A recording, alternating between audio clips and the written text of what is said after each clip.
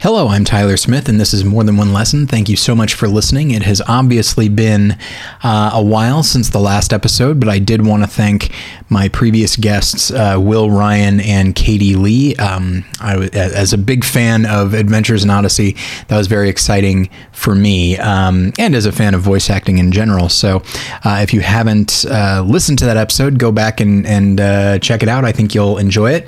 In the meantime, as far as announcements go, just wanted to let everybody know that the Battleship Pretension book, the 101 Best Movies of the 2010s, is available at battleshippretension.com. There will be a little graphic on the left-hand side. It costs $14.99 plus shipping. At the moment, it's only in the U.S., but we are looking to expand through like a print-on-demand option. So if you have any questions, you're welcome to email me, Tyler at morethanonelesson.com, but I think you will enjoy that book.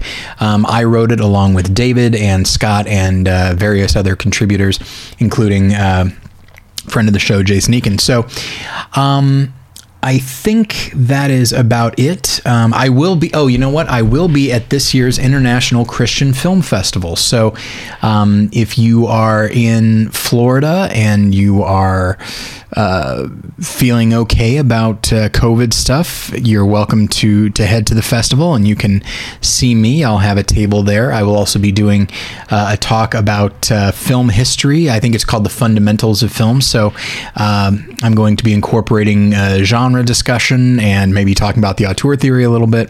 And I've got an hour and a half to talk. So that's very exciting. Kind of gives me some room to branch out a little bit. So I myself will be vaccinated by then, and I hope and pray that everybody that's hearing this is doing well health-wise and as far as family goes. Things are going well with my kids. They are almost at 6 months old at this point, which is insane. It's crazy to think that I've been a father for half a year. But yeah, it's really been fun. It's the last month and a half or so. Things have gotten a little bit easier. The kids sleep through the night now, which is very exciting. And they're just they're still a handful, but they're very responsive, and it's not quite so stressful taking care of them. Even tonight as I record this, Jen had a photo shoot, and so I was with the kids by myself and had to put them down to sleep, and we feel tremendously blessed because these kids are shockingly easy. So those that have asked about fatherhood and raising twins and adoption and all that, Jen and I may do an episode about that sometime in the near future. But in the meantime, I just wanted to kind of update you on how things have been going.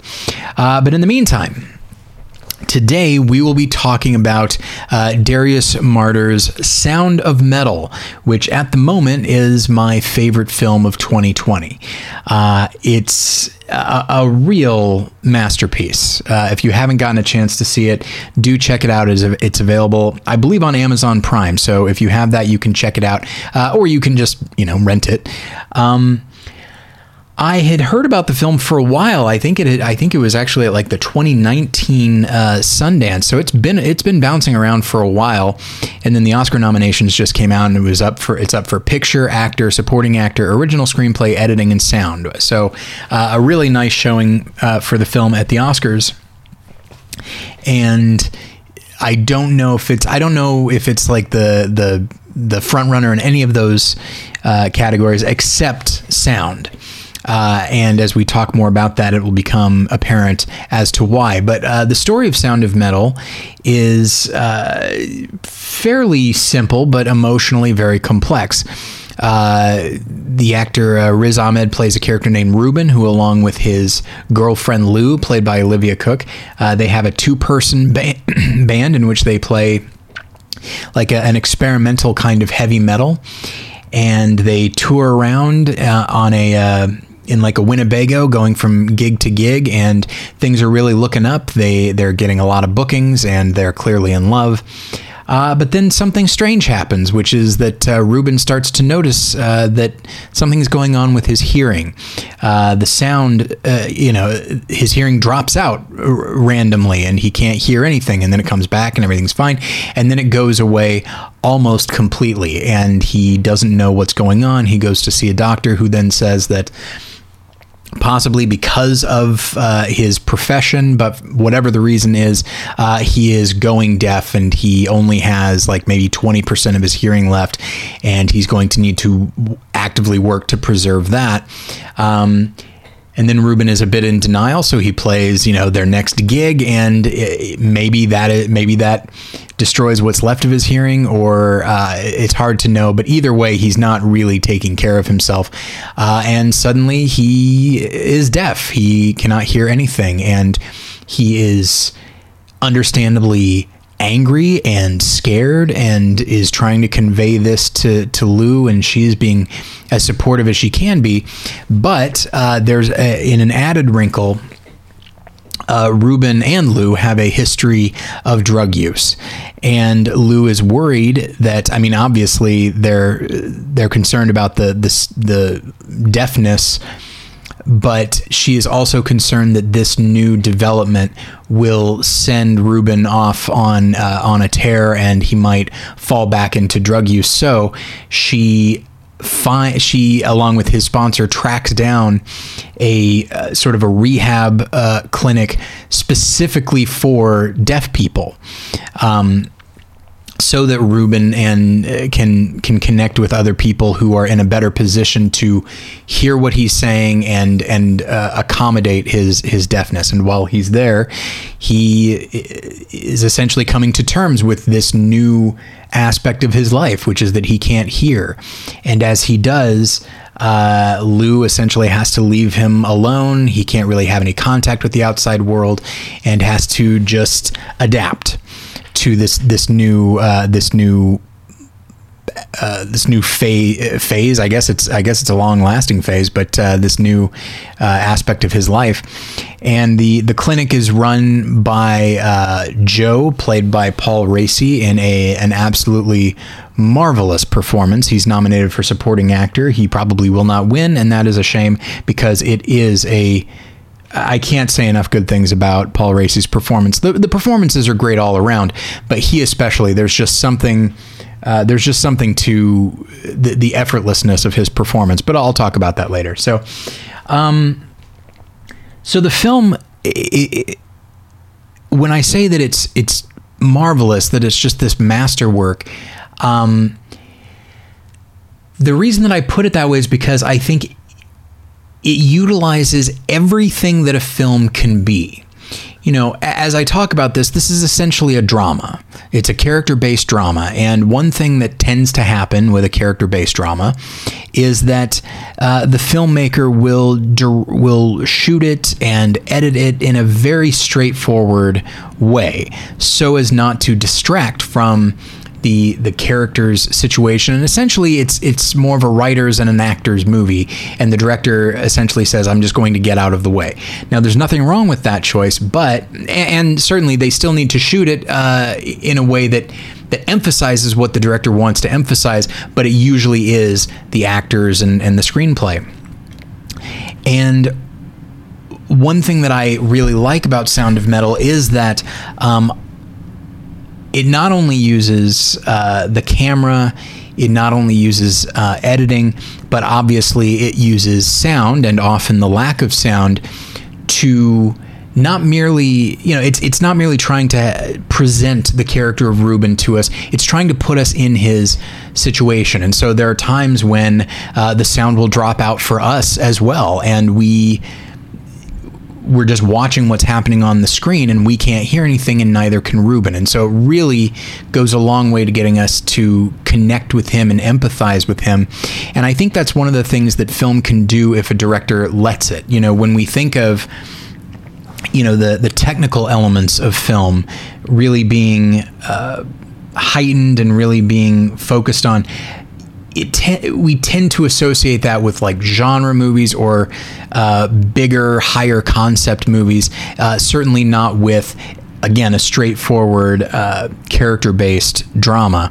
But what I like about the director Darius Marder is that he recognizes that what Ruben is going through is unique, and certainly it's something that does happen to people, but it likely is not happening or has not happened to anybody in the audience.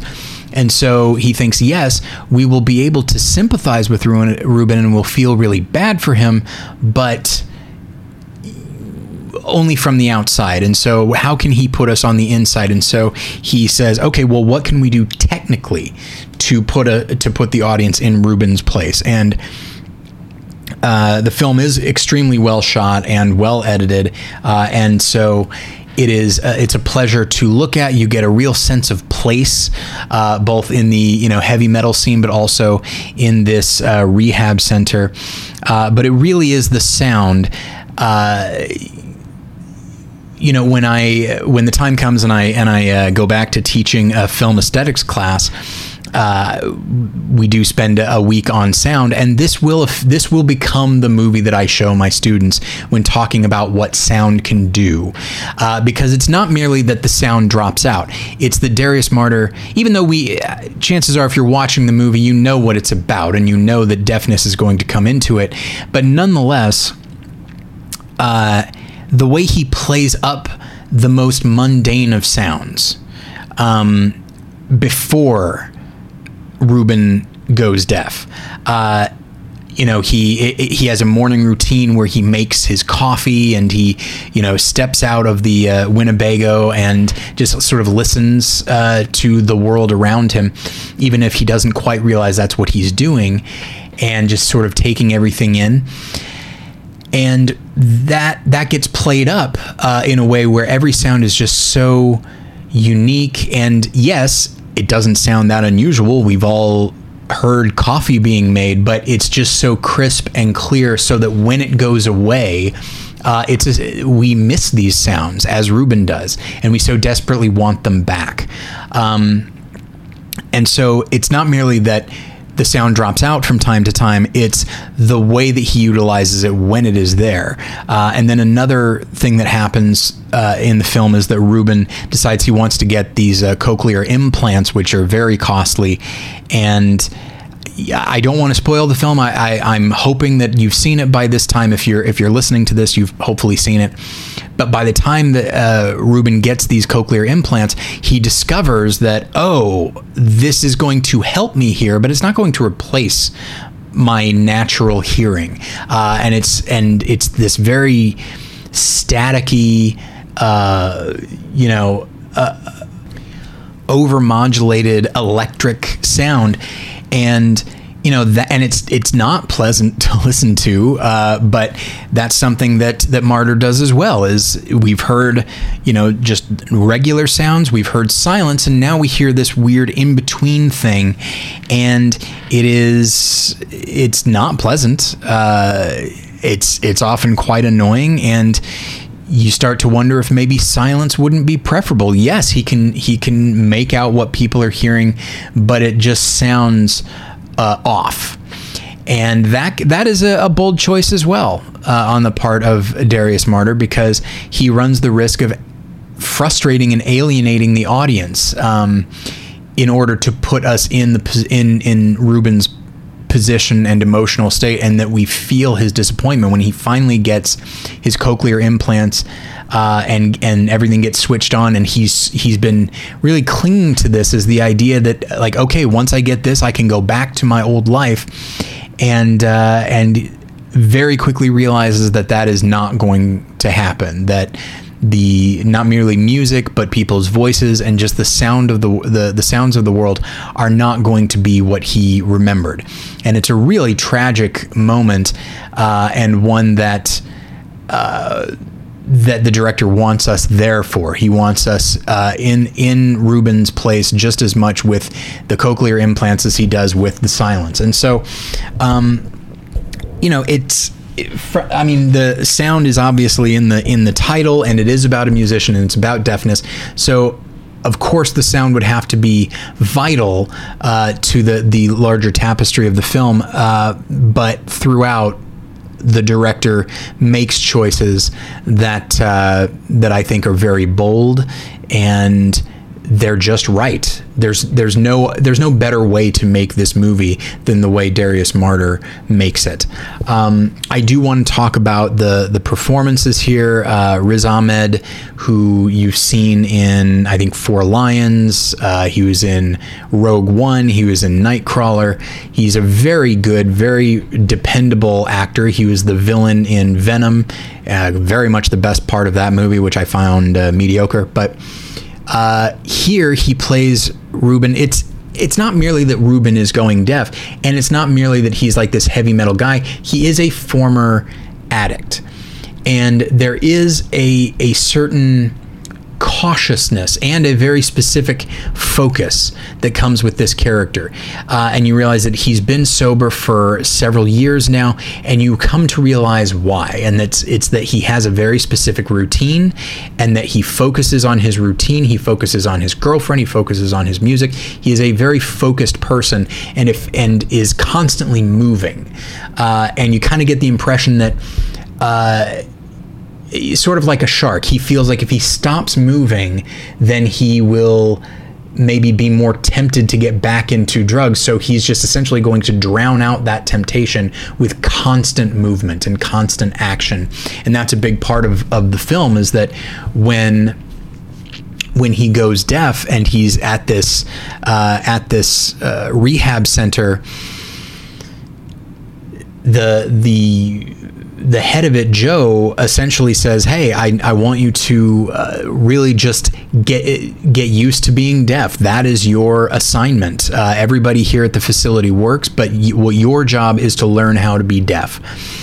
And that's tough. That's an emotional task, and it's not a practical task. And so you can see the visible frustration on Ruben's face, and Riz Ahmed plays him as a character who it's not merely that he's going deaf and he is a musician, so obviously those two things are linked, but it's also that he's constantly been doing something, and now he's in a position of doing nothing, and that has been a very scary prospect for him, and now he's right there in the middle of it.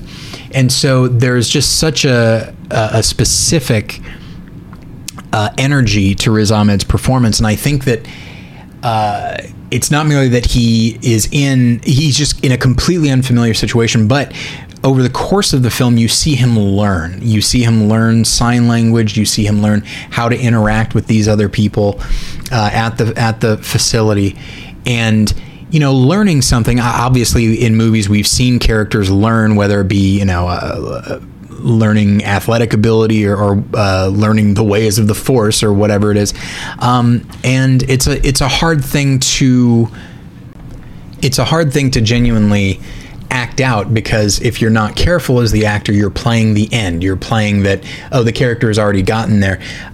Meanwhile, the process of learning anything can be tremendously frustrating, because there's failure, and then there's getting a little bit better, and then regression and all of that. And I think Riz Ahmed he plays all of this wonderfully, so that you get a real sense of fragility, and you get a sense of Ruben's history. Even though you haven't seen it, you see it referred to, but you also need to be able to pick up on it in those moments when people are not directly referencing it. Olivia Cooke, who plays Lou, I think she does a really marvelous job. She's not in the film that much. It is a supporting performance, but it's interesting to use that term supporting, because you really get a sense that Lou loves Ruben and wants to help him through this difficult time in his life. And she's a former addict herself, and she knows what could be a trigger in her own life. And so she knows Ruben, and so she knows that, like, yes, obviously she feels terrible about what he's going through, but she also knows him well enough to know immediately where his mind is going to go, even if he's not aware of it. And so the idea that she jumps so quickly to talking to his sponsor and finding this other level of support is certainly, from a script standpoint, it's interesting. But Olivia Cooke plays her as a character who is not judgmental. She's not judging Ruben, but she is constantly assessing the situation so that he doesn't fall back into old habits. And maybe as a result, maybe she would as well. You kind of get the impression that their individual sobriety is linked to one another. And so, and then at the end, when she comes back into the film and time has passed, and you have to sort of be able to see where her life has gone during that time. And I think Olivia Cooke, it's a very difficult part to play, because if you're not careful, the character could just become sort of a tool of the plot, where she's there to simply be a sounding board, no pun intended, a sounding board for Ruben, and be there to get the plot in motion and then leave. But first off, the character's written better than that, and she has to create this character fully.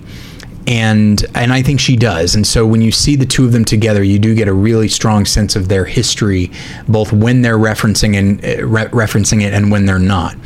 And then lastly, I do want to talk about Paul Raci. I talked about him a little bit already, but man, this kind of performance reminds me of, like, Robert Forster in Jackie Brown or Willem Dafoe in The Florida Project. Just this naturalistic, effortless performance.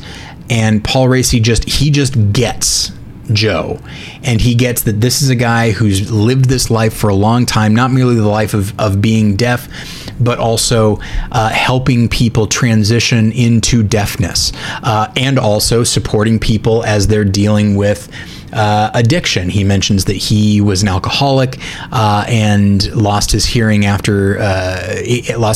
Vietnam, and that those two things go together.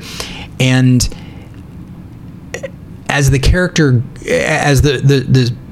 story goes on, you hear the character talk a lot about stillness. That is a word that he brings up, and one that we'll talk about in a moment. That being able to, for lack of a better term, take advantage of one's deafness, to be able to just sit in the complete quiet and in a way sort of cherish it and the opportunity that comes with it. He says that he and the people at the facility try to accept the idea that deafness is not a handicap, and he says that that's something we desperately try to cling to, and so if it's not a handicap, then what is it? It's an asset. And how could deafness ever be an asset, unless, of course, it allows you to drown out the constant noise? And that seems to be what the character Joe is able to do. And you know that it is an effort for him, but maybe not quite the effort that it used to be. He's been doing this long enough that he's sort of found a rhythm. And Paul Raci is just such a pleasure to watch in this film. It's one of my favorite performances of 2020. I would say Delroy Lindo in Da 5 Bloods is probably my favorite performance. And what's funny is that performance is in many ways over the top in the best possible way, and really extroverted, whereas the character of Joe by Paul Raci is very, not even necessarily introverted, but he's just unassuming, and it's just very plain spoken. From his physical mannerisms to just the way he expresses himself, it is just just a wonderful performance to behold. I like all the performances, but I really think that Paul Raci, who's been this working character actor in TV and film for many years now, it's always fun to see someone like that get a really amazing role and they just sink their teeth into it and they hit it out of the park, to mix my metaphors. So yeah, if you've seen the film, you know exactly what I'm talking about. There is just this calming, stabilizing quality to Paul Raci's performance, as there should be, given the nature of what his job is. If he was a character who seems unstable or seems unpredictable, he probably would not be good at his job, and you really get a sense that he is good at his job. So yeah, there's so much to talk about with Sound of Metal. I don't want to necessarily belabor it. I feel like if you haven't seen it, I feel like I've already maybe spoiled it a little bit for you, but this is not that kind of movie where there are spoilers. It's just a pleasure to behold, a pleasure to just let yourself get pulled into, even though there are moments that are tragic and moments that are heartbreaking and moments that are scary. When Ruben is realizing that he does not have his hearing anymore, that is a scary prospect. Certainly if any of us woke up one day and found that we could not hear, couldn't see, or we've lost one of our senses, it would be infuriating, it would be sad, and it would be scary. And all of that comes through in the performances and in the filmmaking, and the rhythms of the film really do match how Ruben is taking all of this in and how he's reacting to it, because as time goes on, he does come to accept his situation a little bit, but in the back of his mind, there's still those cochlear implants that he's working towards financially. And even though he seems to have found a place where he belongs at this facility, and Joe even welcomes him to work there because he's working with deaf kids and kind of has a knack for it, but in his mind, it's like, no, that's not who I am. I'm a musician and I need to get back into that. And that's essentially what I wanted to talk about from a faith perspective. I can't help but think about the film Overcomer by the Kendrick brothers. It is not a good movie, and it is not the companion film, but it is a film that essentially talks about who am I? Like, who am I really? Like, if you strip away my job, if you strip away my talent, if you strip away my abilities, who am I? Am I still me? Or am I so defined by these things that to take them away is to take away who I am? And that, I think that's a very worthwhile question. That movie, I feel bad just tearing into it, but as I was watching this, you have a character who is a talented musician, and then that is a big part of his identity, and that is taken away from him essentially. And so he's asking what's left. That is, am I worthwhile at all? And so I was put in mind of Overcomer, and I often want to tell people, like, hey, if you liked Overcomer, you should check out Sound of Metal, because it's a film that asks these questions but does so in a way that is so much more engaging and so much more transportive. And by the way, if you hear a little dinging, that is the Sunday truck that comes through my neighborhood every day. But yeah, so I feel bad saying that about Overcomer, but I do think that it is a question that Christians, I mean everybody in a way is forced to ask themselves this, but I do think that as Christians, our identity is meant to be in Christ. That's the idea. But I wonder how many of us, myself very much included, I wonder how many of us actually find our identity in that. I definitely know that for myself, my identity tends to be found in other people's opinion of me. not to mention whatever I am capable of, which in my view is not very much, but I do consider myself fairly intelligent and fairly well spoken. And so suddenly if I lost the ability to speak, the ability to express myself in some way, I would wonder, like, well, what am I left with? This is all I can do. Am I worth anything at this point? And therein lay the central concept of finding your identity in Christ, is that, like, we like to think of ourselves as necessary, as essential. Obviously, in the age of COVID, the concept of somebody being an essential worker is something that has come up. And, strictly speaking, none of us are essential to God. He doesn't really need us. At best, he can use us for his own purposes, but that's not where this came from. That's not where his relationship with us comes from. It comes from a desire. It comes from a want to connect with us and love us and have us love him. And so when you strip all these things away, then I'm still a child of God, and then the real question is that enough for me? And so I feel like you can't help but put yourself in the position of Reuben, both literally, because that is what the director is trying to get you to do, but you also ask yourself, like, well, what is the thing that if it was taken from me, what's the thing that I would say, well, who am I without this thing?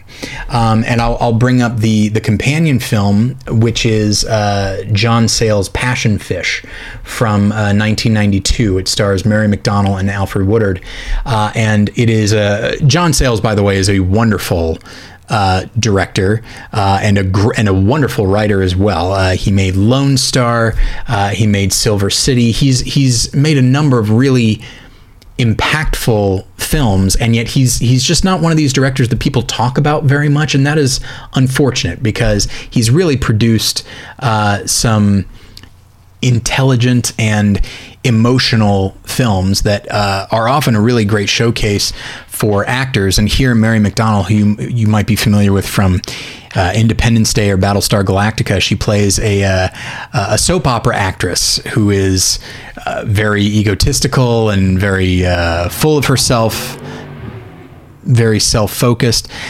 And then she gets in an accident and loses the use of her legs. And so she is trying to figure out, well, what can I do now? I can't keep acting, or at least not the way that I previously did. And so the story is essentially about her relationship with a new nurse who comes to help her with things, played by Alfred Woodard. And the two of them have a really interesting, contentious relationship. The film is actually pretty funny, while also being dramatic and again tragic. And so I do recommend it. I think you would like it, and it certainly plays into what we're talking about here. There are so many people who, if a certain thing is stripped away from them, they would think, my life is over. But in fact, your life is not over. And the question is, what do I do now? But again, who am I? And so I did want to bring up this idea of stillness. One thing that I like about the character of Joe is that it would appear that he is a man of faith, and but they don't really play it up very much. There is only one moment where you get the impression that, oh, this is him. This is something that he believes. He references a church, but that doesn't necessarily mean he goes there. But there's a moment towards the end of the film where Joe is talking to Reuben, and he says, I wonder, all these mornings you've been sitting in my study, have you had any moments of stillness? Because you're right, Reuben, the world does keep moving, and it can be a damn cruel place. But for me, those moments of stillness, that place, that's the kingdom of God. And when you use phrases like kingdom of God, like, that's not something that that your average non-Christian will say. That is a very Christian phrase. One could even say Christianese, but Joe doesn't seem like the type that would put that out there in the way that tends to bother me. But I do like this idea that that he says this at a moment when Reuben basically says, hey, I'm getting these, I've gotten these cochlear implants. I can't come work for you. I need to get back to my old life. And Joe is able to see that, like, this is unfortunate. Like, you have a place here and you would be very good at this thing, but you can't let go of this old identity of yours. And if you actually were to take a moment and just sit and acknowledge where you are now, acknowledge what has happened to you, and really let that wash over you, and grieve over it, certainly, but also ask, where am I now and who am I now? You would find that there can be stillness. There can be acceptance of where you are and what has happened to you. And in that stillness, you can hear God talking to you and saying, here's what I have for you now. But even aside from that, you're with me and I'm with you.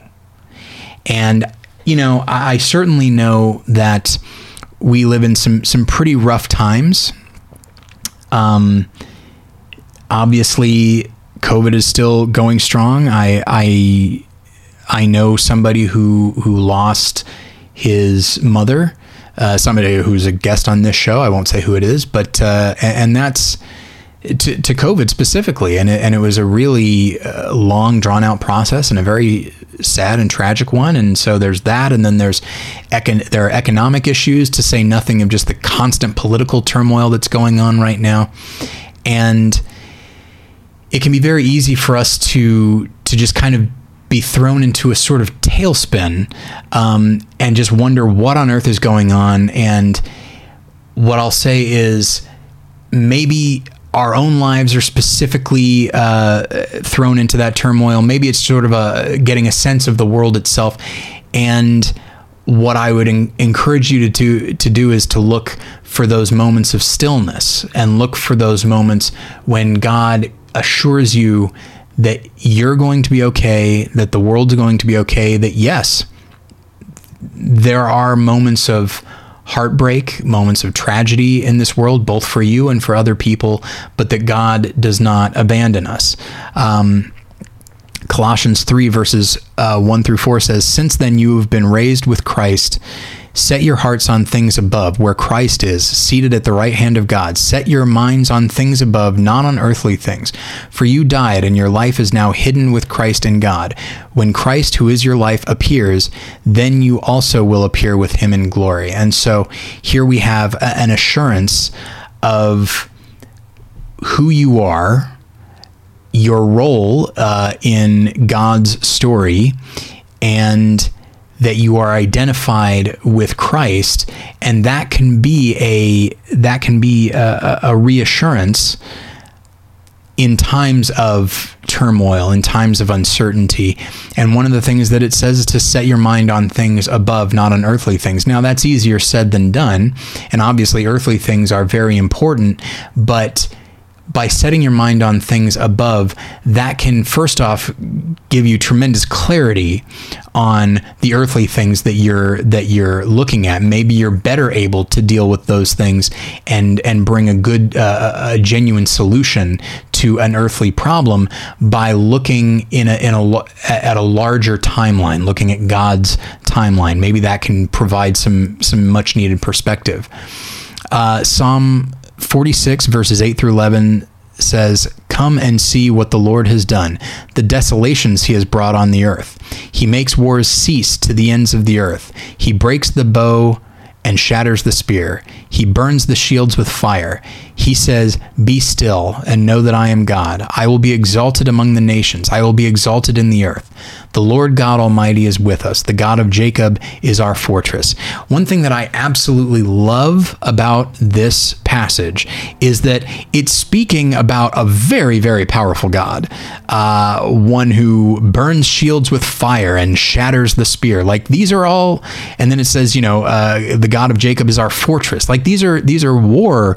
This is war imagery, and yet at the core of it, it says, "Be still and know that I am God." It is using the concept of God's power to calm us, not to make us fearful, but to calm us and say, this God is on your side, and if you can trust in him. He is this powerful, so certainly you can trust in him. And if you take this, now if you were to look at this sort of just on its own, this sounds like a God that is extremely intimidating, and certainly God is intimidating. But if you look at what we were talking about with Colossians, if you look at really any verse in the New Testament, it's not merely that God is tremendously intimidating and powerful, and he's on your side, but not necessarily in a distant way. He is on your side quite literally by sending Jesus to be with us and to be human.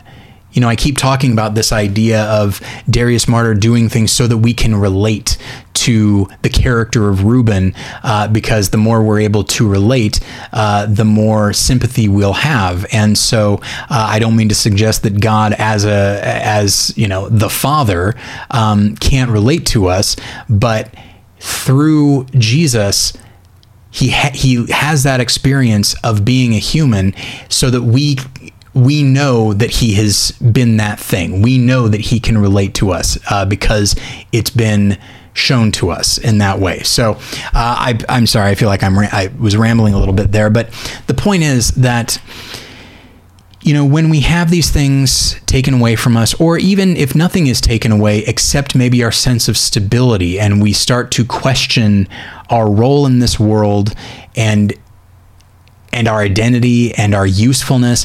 And, you know, this is all stuff that definitely speaks to me. I often feel useless. The thing that I always go to is that, you know, hey, if there were an apocalypse, what could I possibly contribute to a post-apocalyptic society? And the answer, as somebody who is a film critic and a teacher of film, the answer is probably nothing. But I think that might be a weird criteria, because the fact is we do not live in a post-apocalyptic society yet. We live in the society we live in right now. And right now, I have a part to play.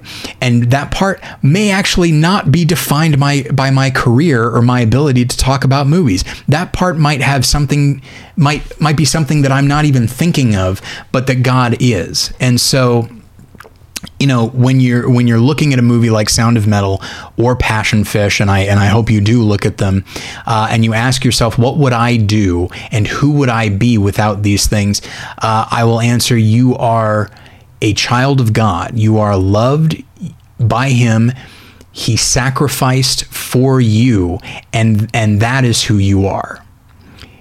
You may be lucky enough to have tremendous talents and to use those talents to enrich people's lives, enrich your own lives, connect with other people, maybe even help them to more deeply understand the nature of God. That's wonderful, but when it comes right down to it, that's not who you are.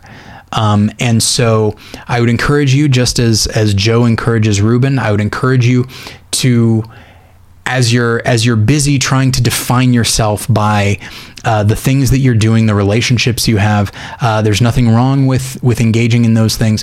But as you're busy trying to do that, occasionally take moments to really embrace stillness and listen to God. And as you're listening, the thing that you will hear, it might be a function of God wanting you to do something or whatever it is, but the thing that you're going to hear underneath all of that is God saying, I'm with you, I'm for you, I delight in you, I love you.